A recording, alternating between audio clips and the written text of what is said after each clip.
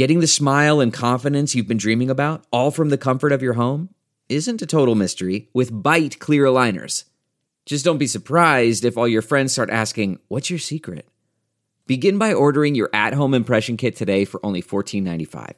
Bite clear aligners are doctor-directed and delivered to your door. Treatment costs thousands less than braces, plus they offer flexible financing, accept eligible insurance, and you can pay with your HSA FSA.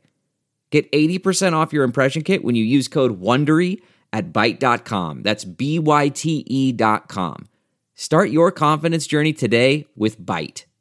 I'm Scott Trout, CEO of the domestic litigation firm Cordell & Cordell. We help men deal with the life changes triggered by divorce, such as child custody and property division, among many others. But life changes also occur after divorce. These changes can make parts of your existing court order irrelevant or harder to follow. If you feel a modification to your court orders might be necessary, talk to us at Cordell & Cordell. We're a partner men can count on. Contact CordellCordell.com, 1065 East Hillsdale Boulevard, Suite 310, Foster City, California, 94404. You are listening to the Bird Calls on the Off the Glass, Nothing But Net, and Up and Under networks. For more on your Pelicans, go to iTunes, search the Bird Calls, and subscribe today.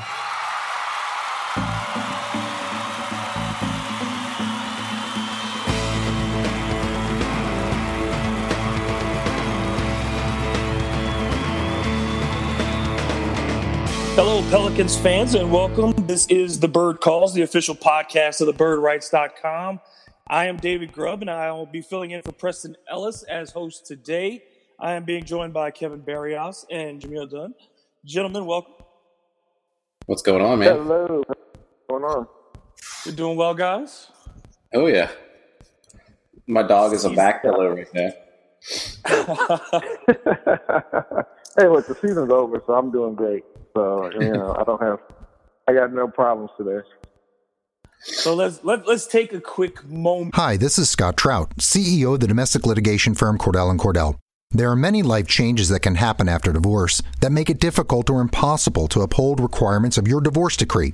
The orders issued in a divorce are based on the facts presented at that time, but the circumstances used in issuing those orders can obviously change. If you feel a modification to your court orders might be necessary, talk to us at Cordell & Cordell. Contact CordellCordell.com, 1065 East Hillsdale Boulevard, Suite 310, Foster City, California, 94404.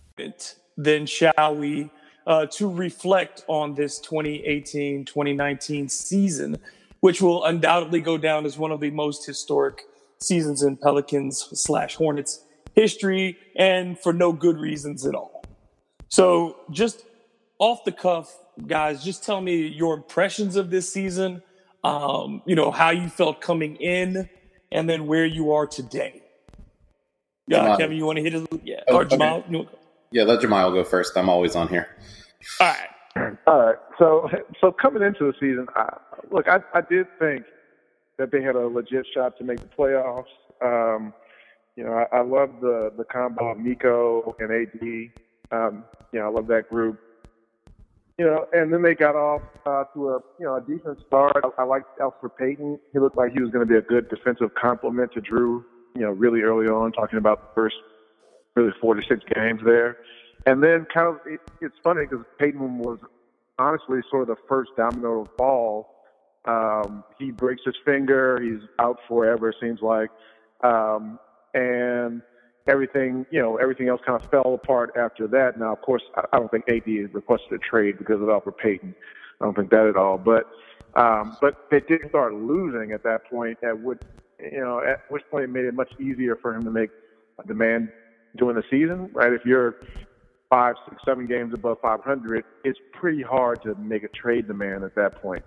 And it would have gotten progressively harder as the Lakers started to fade. Everybody blames that on the injuries. I just think they were going to get exposed, right? Houston was in 14th place at the same time the Lakers were in 4th. So as the Lakers slide and the Pels were still doing well, it made it hard to make a trade demand. So, as things started falling apart, AD makes his trade demand, which I think we all saw coming. I think, after he picked, Rich Paul and switched agencies to Clutch Sports, I think we all kind of knew it was coming. And at that point, it was more, can the team win enough to maybe change AD's mind? from the direction that at least his actions looked to be going. And the answer to that, of course, was no. So he makes the trade demand. And at first it was weird because none of us were really upset about it or anything like that. It was just more of an expected thing that we kind of hoped wouldn't happen but knew was going to happen. And I think that not only bird rights, but even the fans kind of took that in stride and were like, well, he did try, and, I guess he's going to try something new now. And that was really how it started. It wasn't this bitter thing. And then, clutch happens, right? And all the leaks and all the, back channeling happens, and things get uglier and uglier. And it honestly ended a way I never thought it would end with Anthony Davis. I seriously thought that there was a chance that he would demand a trade, but I didn't think it would. I thought it would be much friendlier process than maybe the Chris Paul situation was. But I mean, he made Chris Paul and the way he departed New Orleans look like just a class act. Because AD and his representation took it to a whole different level. And at that point, it was sort of two seasons, right? It was the season up to the trade, and then the season after the trade. After the trade, from a basketball standpoint, it got kind of tough, right? It was, a lot of guys who weren't getting a lot of minutes. It was great from a developmental standpoint for the young guys who will remain with this roster. But from a fan standpoint, it wasn't always great to look at. And the situation with AD seemed to get weirder and weirder. And then, of course, you have the national media who every few years will parachute down into New Orleans and tell us how bad of a place it is, both the franchise and the city and everything else, right? Our ownership doesn't know anything, which, who knows, may be true. But, it was irritating seeing national pundits who have no idea how anything works with the Pels, what is dysfunctional, because there are some areas that are, and things that actually are functional, and you just don't know, because you don't follow the team. So that was irritating as a fan to hear the national people getting in on it when they really don't know what's going on too much. And then really at that point we had the long slog at the end, right? The last 15 games where it was just sort of hold your nose and hope that Christian Wood can, put up another double-double. So my expectations coming in were at least a playoff team, I was thinking between 5 and 7 in terms of seeding. And so, of course, the season didn't live up to that. But there were, of course, mitigating circumstances. I still think they could have had a chance to squeeze in if AD doesn't blow the whole thing up. But, it didn't happen. So I guess overall it was a disappointing season, although oddly entertaining. Somehow I still was kind of entertained by all the back and forth, and the Lakers falling apart, as I predicted before the season, also was pretty cool to watch. So it was overall disappointing, but it was just a tough season, man. But it's one I'm going to remember. But the worst part, though, for me, before I get to Kevin, is and I got some different things for Kevin, but the worst thing for me was it didn't really get bad until the last 2 weeks. It got to the point then, I think, because of the basketball was still relatively competitive, we were all still watching the games and being like, oh, okay, this is nice. But then those last 2 weeks hit and it felt like the season couldn't end. And so, I think that part, now that it's done, at least that part is gone. So, Kevin, for you then, instead of a longer assessment, then let's just hit on 3 quick things for you. Sure. What was your high point this season? What is the good thing you'll take out of this? Who was the biggest surprise as a player, and who was the biggest disappointment this season as a player? Non-Anthony Davis related, because that's somebody else. I would say the high point was watching the team once AD was hurt, and it was just Drew Holiday and Frank Jackson and those other young guys in the mix, and they were winning games. Whenever Anthony Davis sat, it was like a great, sort of spit in his face, had to have him questioning a lot of things. I think actually Jabal had said that once in a group chat that he has to be sitting there questioning what is wrong with me, that this team that I couldn't win with is winning with Drew Holiday and a bunch of scrubs. And when I play, we're terrible, So for me, that was the high point, that little stretch run where Drew was the man and he was dominating games, and he had like Frank with him, Elfrid, and Darius was playing well for a while. That's the part that was fun for me. That's outside of the first 4 games, obviously, which was very exciting. The biggest disappointment for me was definitely Julius Randle. I was very high on that signing, and I just thought, I've said this before, I thought we were getting like a Kyle Anderson that could score and was willing to score. A guy that was a versatile defender, could switch all over the court, protected the rim, but also was a nifty passer and a great facilitator, and would ease the burden of running the offense, whereas he was more of a black hole on offense. And he was not a rim protector at all and was not versatile defense. Basically played no defense. And what was the other question? I'm sorry, David. The biggest surprise player, the guy. The biggest surprise player, I guess. I would say it has to be tied somewhere between Kenrich Williams and Christian Wood, because Kenrich, we weren't sure what he was coming in. I know Shamet was high on him on media day. I don't really watch a lot of college basketball, so I never saw him play. And we never saw him early on in the season. But then when he started to get on the court, and especially when he got into the role where he was playing more of a power forward side, and he was like rebounding like crazy and boxing out and hitting open corner threes, that was very impressive. And then now this late run of garbage time minutes for Christian Wood, where he looks like a garbage time all-star. We'll hopefully see next year if he's a guy that actually is what he looked like he could be, or if it's just, bad minutes. Bad time, bad team, guy who can score, and somebody's got to score, and there's no pressure on because there's no, you're not playing for anything. See if he transcends that into an actual player. But there's things to, be excited about at least. So I would say it's a tie between those two guys. Now, either one of you guys can jump in on this one, but you look at the team and you say they're potentially, and again, we're not counting Anthony and his trade, but outside of that, there are potentially 10 guys on this roster who could not be back next season by either team choice, their own free agency, or by player option. How do you go into that, knowing we still don't have a GM?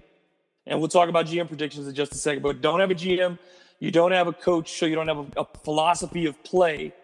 How do you go into the offseason right now, before the lottery, before the draft, and assess your roster when you have so many guys who are variables?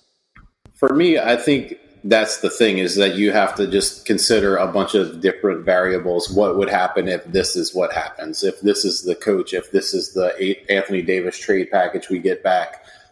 Because, there's very different Anthony Davis trade packages out there that dictates what your team's going to be the next year. Like if you make a trade with the Toronto Raptors where you get Siakam, OG Anunoby, Van Vliet back, you pair that with Drew Holiday, that's a team that's going to be competing for the playoffs right there. So that changes how you draft, how you look at what's on your roster, who you target in free agency, what your free agent needs are.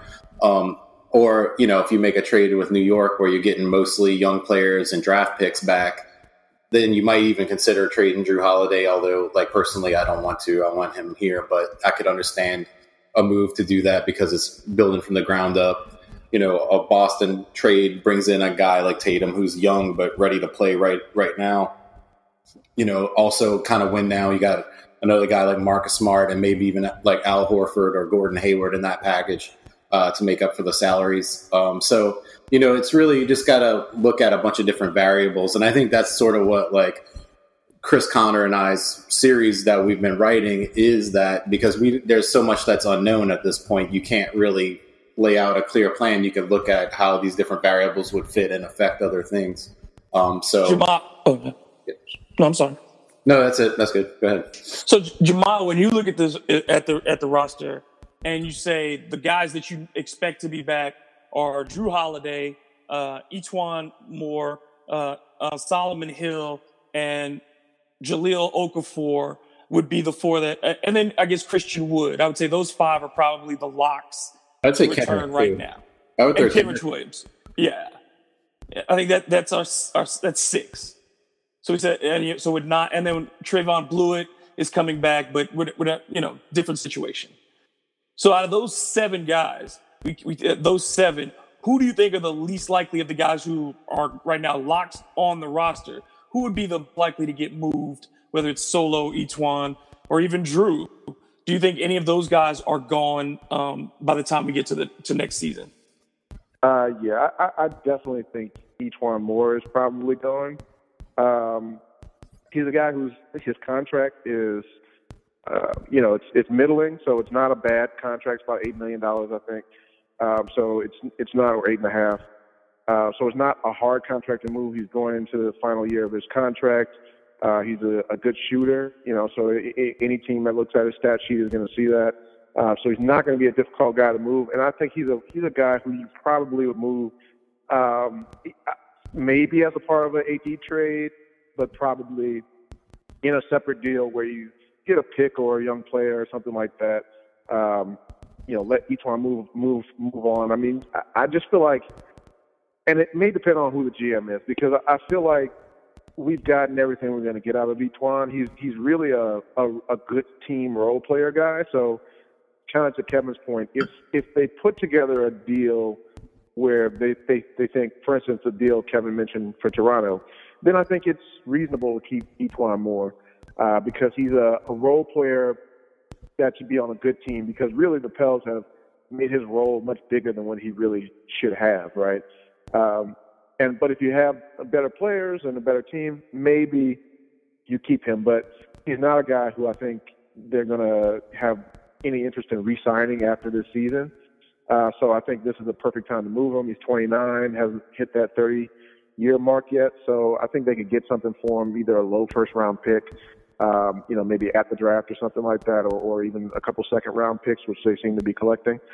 So I think of those guys you named, in terms of somebody who could get traded this offseason, I think Etuan Moore, at least for me, would be high on that list. I think it makes sense, too, for Etuan to be the guy, because I think if you're the next regime, you'd like Frank Jackson to start assuming those minutes. I mean, that's, young, cheap, a guy who's shown he can score off the bench. If Frank comes back and you think that he's got an outside shot that's more consistent, I think those are the minutes that you want him to have. Because you don't want Etuan playing small forward anymore. Going forward, that was a Band-Aid solution to a deep wound. And it's time. I think you're right. You've gotten everything that you can reasonably squeeze out of him as far as his value. It's not going to get any better from this point. And I don't think he's a long-term, re-signee. So I would agree with you there. It looks like the GM race is pretty much done here. From all indications, it feels like Danny Ferry is going to be moved from interim general manager to full-time, either president of basketball operations / GM, or just one or the other. Jamal, we'll start with you this time. Your thoughts on the likelihood of Ferry being the GM and your thoughts of him in that role? It seems it's pretty likely at this point. I mean, they've got the local media pumping him. You got Jeff Duncan, who's as connected to the Saints as anybody in the city. So clearly he's got some ties in on Airline Drive. He wrote a fluff piece about him earlier in the week. Fletcher Mackle has been pushing him. So I don't think that's coming from just nowhere, right? So it does seem like he's going to be the guy. I mean, I would still be interested in him being president. And, I'm holding out hope for Trajan Langdon, who's always kind of been my guy throughout this process, because I really just want a new voice there. I don't want, and I get it, I'm not trying to blame Ferry for it, because at the end of the day, it's very different being a consultant than being the actual general manager. But I just want some type of new blood, somebody who hasn't been entrenched in what the Pels have been doing, just to bring a different perspective. So I'm hoping that if it is him, they bring in, whether it's Langdon or someone else, as a GM underneath him. But I could also see it going the other way and just making it be Ferry, without any additional hires in terms of the general manager. So, not my preference, but I'm also not. It's one of those things where I'm not disappointed in the choice, but I still wanted somebody else. Kevin, your thoughts and not only on Ferry, but also on the process of going about this search. Do you think that it was a process done, to quote Magic Johnson, our fallen friend, in good faith? I mean, it's hard to say. I wish it was a little bit more wide reaching. I wish we would have saw a few more names in there for them to talk to. I think a lot of people think I'm super anti-Ferry, which I'm not. I mean, he wouldn't have been my choice. I mean, but I'm not upset that he is a try. I'm slightly disappointed, but I think, like, when I look at his track record, you know, you look at what he built around LeBron James, and those teams were extremely successful. And to me, that's a testament to how great LeBron James was at an early age, because if you look at those rosters, I think they're far worse than anything Dell Demps put around Anthony Davis. It just speaks to the difference in those two players and where they are in rankings of greatest of all time or best power forwards of all time. So I don't think that job was very good, but I do think that he did an amazing job in Atlanta, and it just got cut short because of, we all know about, you know, the whole thing with Luol Deng. And I just felt like, I think people think I'm against him because of that. And I just question the move of that. And you guys are better guys to speak to how you guys feel about it than I am. I just think it's something that the team should have definitely got the pulse of the city on, you know, because it's something racially involved, and it's something that in a city that's 60% black, and you're trying to, you know, win this fan base over. And by bringing a guy with a stain in, does that hurt things? If you have two candidates that are equal, and it's not necessarily fair to Ferry if it truly is just him reading somebody else's words without reading them first, you know, for him to be stuck with that. I understand that aspect as well. It's just something that I think that should be addressed and looked into.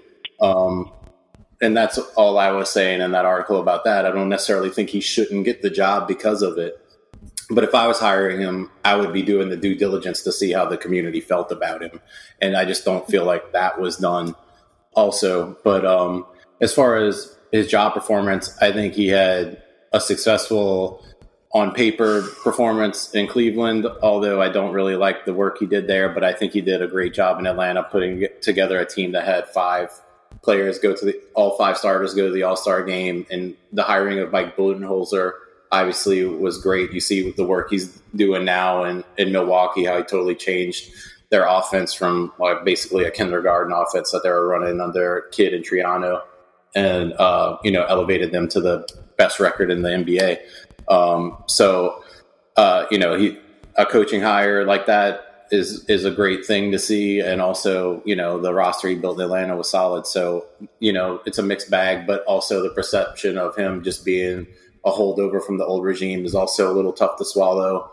But that doesn't mean I don't think he can do a good job. It's just that, you know, you kind of like to see a new era, because this era has such a sour taste in your mouth right now because of the way it all unfolded. Yeah, I think it's a difficult sell just for a quick second. I think it is a difficult sell PR wise. And then just to break down the points that you guys both talked about being made by, you know, local media. The points that in particular that were in the Duncan article, number one, they came from the Spurs organization. Well, that was the sell on Dell. Number two was that he's successful, like you said, in Cleveland with LeBron. Well, yeah, they won 64% of their games, but like you said, no significant draft picks, no major free agent signings of like game-changing guys. Antoine Jameson, Donyell Marshall, those kind of guys don't count to me. Ricky Davis, that type of stuff, that doesn't really impress me. But yes, they did win, and they did make a finals appearance in Cleveland. But again, how much of that is on Ferry and how much of that is the greatness of LeBron, as Kevin said. And then the other part, when you go to Atlanta, the thing I've heard, unless we can even take the other one, take the Luol Deng situation outside, is respected basketball mind, didn't get along with people. Right. And then, so that issue for Dell was he didn't get along with people, whether it was players, staff, the community. So I think to me, that's where the reach is as well, is why bring in another person when you're trying to reestablish a connection with the city, a guy who's not known for establishing personal connections. Yeah. Jamel, you want to? I think I think that's a great point that you make there. But additionally, to what Kevin was saying, the Dell Demps era was so long in NBA years, right? What was he here? 8 years, 9 years, something like that. Like when you don't win anything of import, very few general managers get that type of leeway, right? Which actually is a feather in the Pelt's cap, right? Other GMs or candidates actually like that you actually give your guy time. But at the same time, from a fan perspective, it was such a long era. And then to have Ferry, who fairly or unfairly is associated with that regime, because he was a part of that, even if it was in a limited fashion, he was a part of that administration. So, to have basically that era continue, at least in terms of perception, for me would be untenable. And it's not like Ferry, he's got a solid NBA resume as a front office exec. And so it's not like, you're making a terrible hire if you do that. But to me, he's not so far above any of the other candidates that, I just can't move on from him, And, yeah, there's lots of people around the NBA who have positive things to say about him. But, of course, that's going to happen, right? The guy lost his job. He's been out of a real front office position for years now. So, of course, the people who like him in the league are going to feel like, okay, well, regardless, he's paid his whatever penance he was needing to pay, And from a fan perspective, I don't think it's going to matter all that much.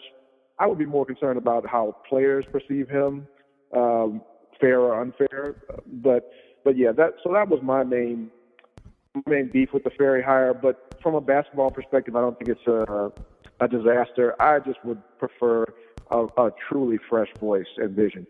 Yeah, I just want to add to something Miles said. When it comes to dealing with players, that's another thing. Say we already sort of discussed this Toronto trade. Now, if you have Danny Ferry handling a trade to Toronto where you're getting back Siakam and OG Anunoby, two players of African descent, do they have issues with the general manager that they're coming to? Are they going to want to stay here long term? It's just those kind of things that also you have to ask yourself. Yeah, is the juice worth the squeeze on that one? Before we go to the questions that we got from Twitter, the lottery, Pelicans in a 3-way tie for 7th right now. Tiebreaker is done tomorrow, I believe.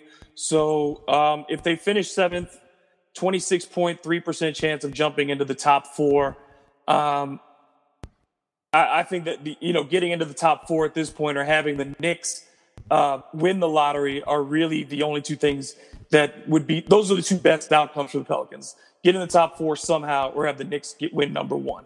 What do you guys think about that? Yeah, I would. Oh, you can go ahead, Kevin.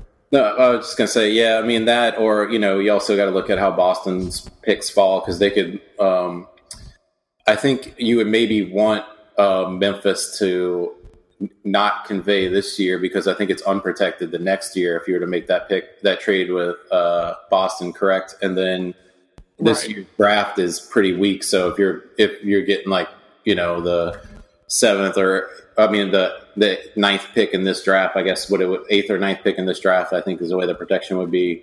It would stay with Boston this year. It would go. God, I got it all turned around. Stay with Memphis.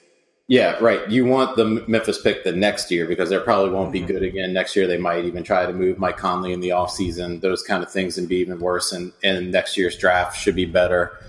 So there's that, because you can get a handful of picks from Boston still, and a core that can compete right away. You could kind of get the best of both worlds.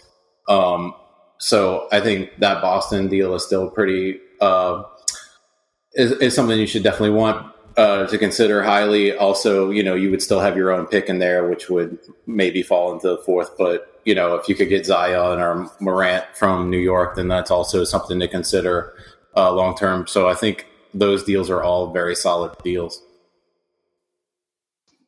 All right. Well, let's go to our question. Oh, I'm sorry, Jermaine, you want to drop anything on that? Oh, yeah. I was just saying any scenario where they land in the top 4 is obviously the dream scenario, right? Because at that point, you're operating from a position of strength rather than, hoping to get something from somebody else. You already have something in the bag. And you could even trade it, for a future pick if you like, what you get in the Anthony Davis package. You could trade that for a future pick in a very sort of Boston Danny Ainge type of style where there were certain drafts where he didn't like anybody, even though he had a good pick, so he would just trade it for a pick the next year and pick up an additional pick, right? So I think that would be my dream scenario in terms of a pick. All right, let's go on to our questions. First one's from JD Billio, and his question is Dave Yeager the best candidate for the Pelicans head coaching job or the bestest candidate? Jamal, you got that one.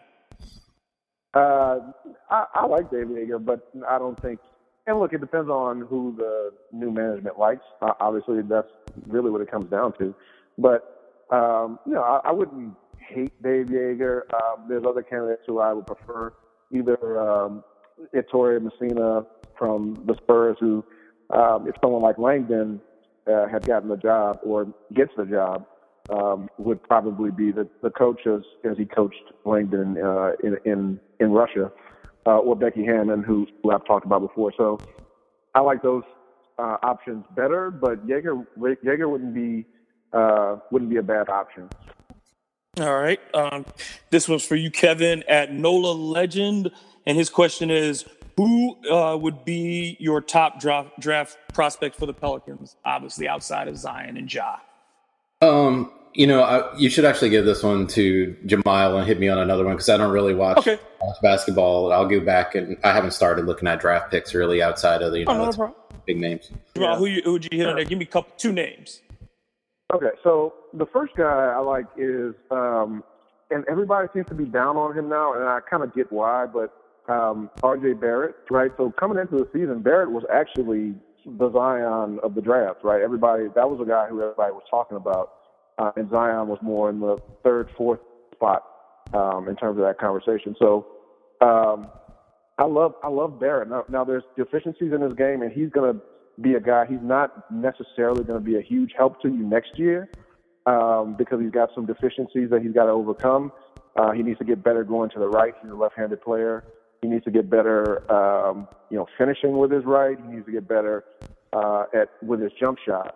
But I think those are all areas that he can improve in. And he already has some really good strengths for a guy his size. He can really handle the ball. He knows how to drive the basketball.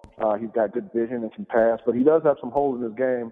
So he's more of a guy who I could see in 3 years being somebody who everybody's like, oh my goodness, we weren't talking about him in that 2019 draft. So outside of those top two guys, I would prefer them to go with Barrett. And I hate to stick on the same team with a guy who people hate even more, but I think Cam Reddish. First of all, I don't like college basketball. I think it sucks the talent out of the game. And so you have these guys who are used to playing a certain way, and sometimes in college basketball it's such a stifling game in terms of what it does to really talented singular players.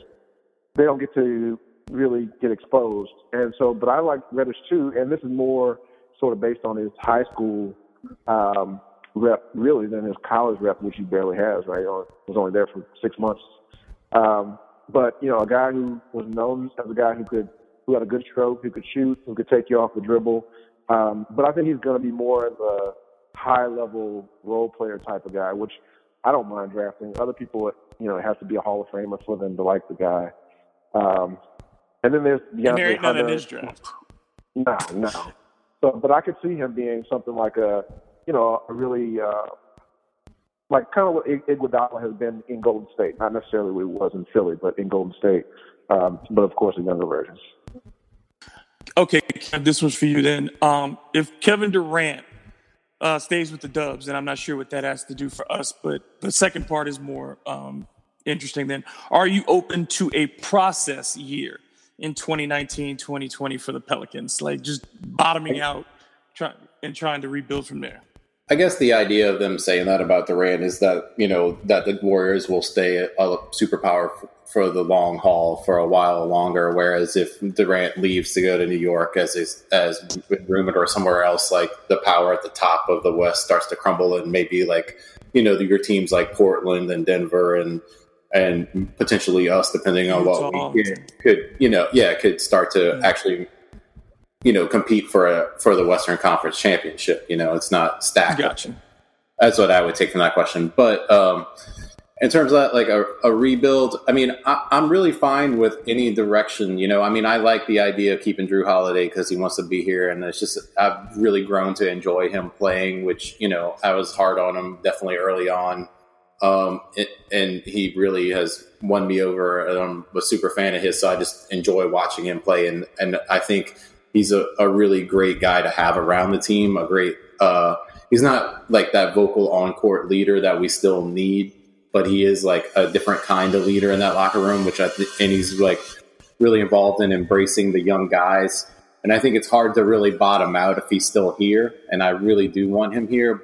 That being said, if they were to trade Anthony Davis to the Knicks and get, a young package with a bunch of picks and guys like Dennis Smith Jr. and Mitchell Robinson, whatever, of that mix, and the GM decides that it's time to tank and he can get a nice haul for Drew Holiday as well, then I'm okay with it. I can survive it. I just think that it doesn't necessarily have to be that way to build this team because of the packages that are out there. Almost every one of them has some combination of young guys that could allow you to compete if you combine them with the players you have now, and also, stuff to help you in the future. Like, say, for instance, like you're looking at if we were to trade Anthony Davis to the Clippers and you get like Shea Gilgeous-Alexander back, maybe Gallinari, possibly Harrell, and then some future first-round picks. Now you have that team is already in the playoffs. Now you add Drew Holiday next to Shea and bring Landry off the bench as a shooter. You got the good version of Randall and Harrell there, and then you have a guy like Gallinari who can't stay healthy, but is a guy that is a solid basketball player and can play two positions in the front court for you. And then you still have future first-round picks. So I don't necessarily think that there's necessarily a need to totally bottom out. And I like the idea. We've talked about this in our group chats a lot of like trying to just be like a South Portland, a team that is always in the mix, always in the playoffs. Winning builds a rabid fan base because we're always winning, and we're not necessarily having to compete for a championship, but we're just in the discussion. And 1 year we might luck in, like you say, if like Durant goes away and things break right, you might sneak into the playoffs, into the finals, and then you never know what happens once you're in a 7-game series. So that would be how I would try to build a team, because I don't know that this market can necessarily sustain a long rebuild, though, because I'm a big basketball fan and I understand like the reward of doing that long term. I would be okay with it personally, but it wouldn't be the route I would take necessarily because of the kinds of packages that I can get for Anthony Davis. Yeah, I agree with that. I agree with that completely. Next one, at Who Raised Them. Question is potential dark horse trade destinations for Anthony Davis. Jamal, you want to hit that one real quick? Give me like two teams that you think that people aren't talking about that could get in the mix. Yeah. So a dark horse candidate for him, I would say, I don't know if anybody's talking about Denver, but I think that's a dark horse. It's kind of, I don't really know, because they have players that are good enough to trade, but, it's going to take a lot, and I'm not sure what will be left. So I don't really know too much if they would want to do that. I would say, Chicago is another one. Like, we've always heard that Anthony Davis doesn't want to play in Chicago. Of course, that's his hometown. We've always heard that was the case. But you just, if Chicago really feels like say Chicago gets, the third pick or something like that, and they're willing to throw that pick in with a bunch of their young players who are nice guys. Again, that's a situation where you don't really know what you're going to have left there. A team I would have liked to see would have been one of the teams on his list, one of the 29 teams on his list, was the Bucks, right, that he actually mentioned. But of course, the Bucks, they've got a bunch of all the guys who you might want are either free agents or restricted free agents. So, Brogdon, Middleton, Nico, all those guys, which would be hilarious if they were able to trade for Nico, trade back for Nico. So, all those teams, because it's really, well, now that I think about it, there's one other one. I could see Philly, now that I think about it. I could see it being Philly because I don't know what the next GM's image of, whatever Philly has is, but I could see a package around Ben Simmons. Ben Simmons and maybe one other guy. It would be hard to see them just, sort of sign and trade Tobias Harris, but something around Ben Simmons and a couple of other young guys that they have on that roster and a bunch of picks I could see.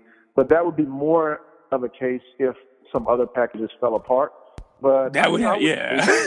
That would be because I think the clutch Ben Simmons I think would be the longest of long shots. Oh God, I forgot about the clutch thing. Oh God, that's such a cluster. Let me throw you one. Orlando.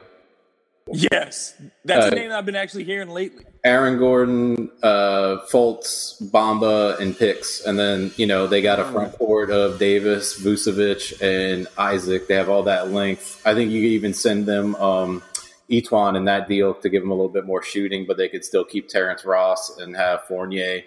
They have a lot of shooting, a lot of length in the front court. They just upgrade Gordon to Davis. It makes sense for them. They finally get a superstar there. Gordon comes here. You try to, gamble on Fultz figuring it out and Bamba figuring it out, and you have two high picks there, and you get future first-round picks from them. And, Gordon will give you highlight reel dunks and stuff like that. Maybe he develops into a complete player. If not, he's also another movable guy down the road because his contract isn't that bad. And he saves you money on Julius, too. Yeah, and I could, that's a guy I could see. That's a team I could see getting into the mix. Yeah. Also, Phoenix, I think, would be another one to think about. Phoenix? Depending on how they'd have to fall out of the top of the lottery to me for them to want to get into it, because I think if they won the lottery, it's almost impossible to go to your fan base right now if you don't have the cachet. That's why I think the Knicks could be the only team that wins the lottery and could walk away and trade Zion if they knew they had Durant or Kyrie in pocket and were getting Anthony Davis. Then they could do it. But other teams don't have that cachet to say we're getting a potentially generational talent in Zion, a guy who's going to sell my building out every night. And we traded him for what? Because if you trade Anthony Davis to Phoenix, does Phoenix think that they're going to the finals? So probably what, Anthony Davis doesn't help Booker Phoenix. Would be a nice combo, but probably not. Is it any? Yeah, but is it any better for them in the standings than it would be with Zion being there? No, really. No. You know what I mean? So that's the tough part for me. Is for some of those teams, is like, does it move the needle? And that's why I think the Eastern teams, it's so much easier to make a big jump next year for anybody in the East. If you get Anthony Davis, you can add 10 wins to your if you have the right roster, you can add 10 wins if you're a playoff team over there. But if you're in the West, there are very few teams that giving up stuff to get back Anthony Davis puts you in the mix to win a championship because of what you have to give up. Yeah.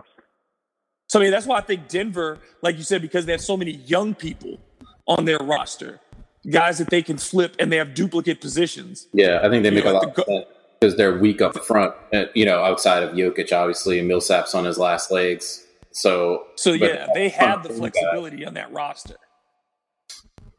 Last one, we get to end on a much easier note. This one from @PelsFan. It's a two-parter, and you both can answer it. Number one, who dresses AD? And the second, who is your least favorite Pelicans player of all time? Who wants this one first? Go ahead, Jamal.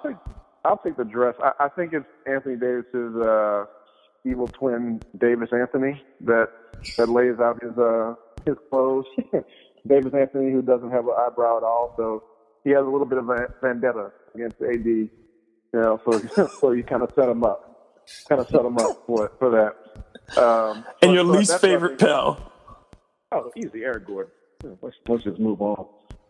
That's a good pick. It's not mine, but it's a good pick.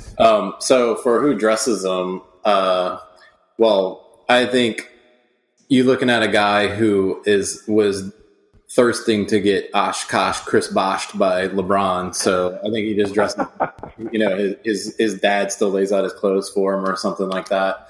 But as far as my least favorite Pelican, or Hornet, this is so easy for me. It's Marco Bellinelli by a mile.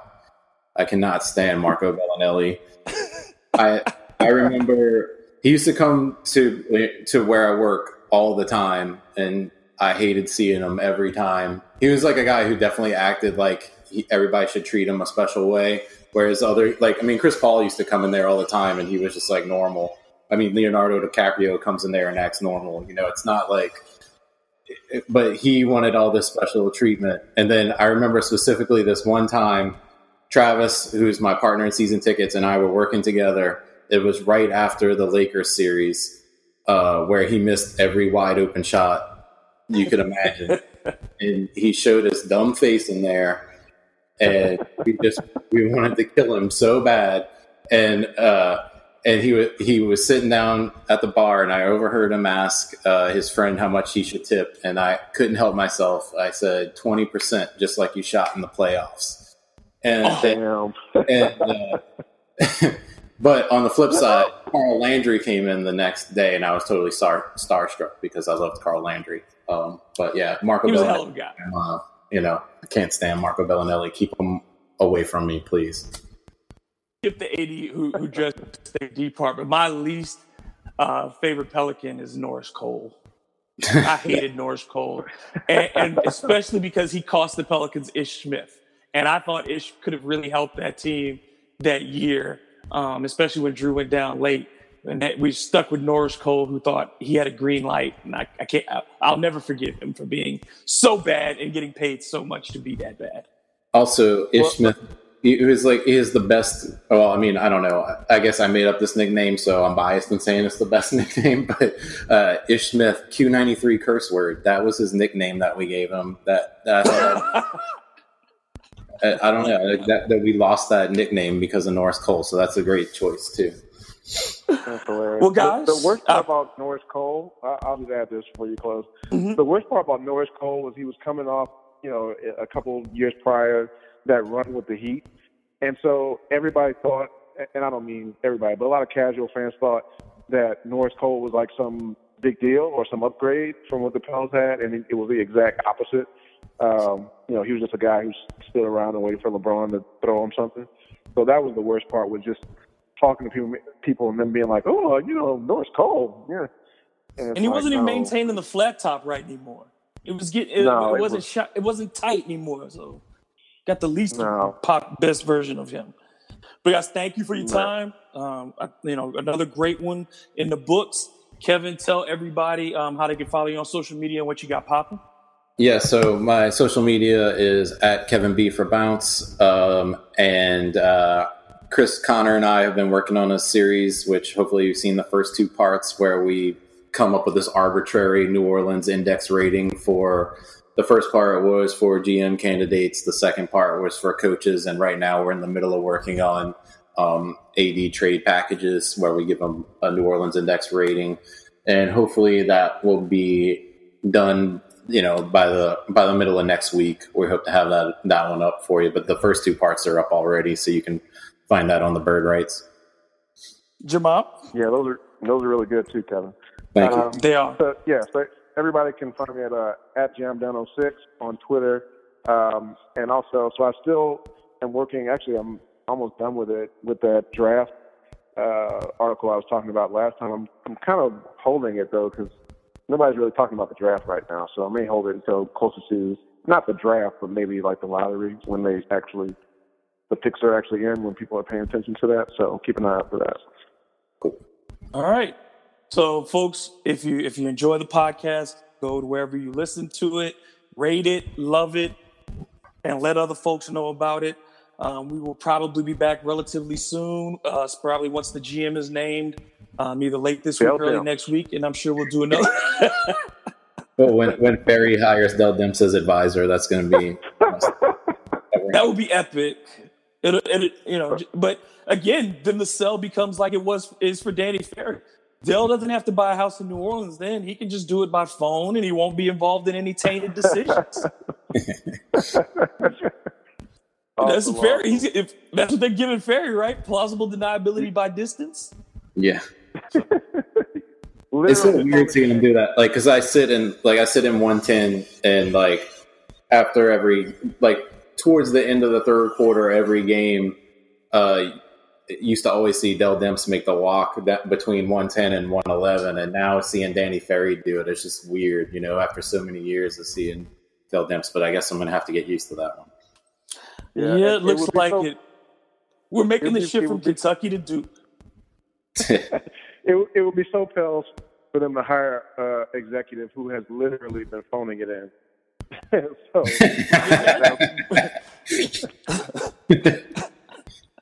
Guys, thank you so much. I'm sure the normal cast of characters, Ollie and Preston will be back for the next one. But until the next time, I'm David Grubb. Let's go Pels. Thank you for listening to the Bird Calls on the Off the Glass, Nothing But Net, and Up and Under podcast networks. If you like what you're hearing, please take a moment to rate us on iTunes, retweet, share with your friends, and most importantly, subscribe today.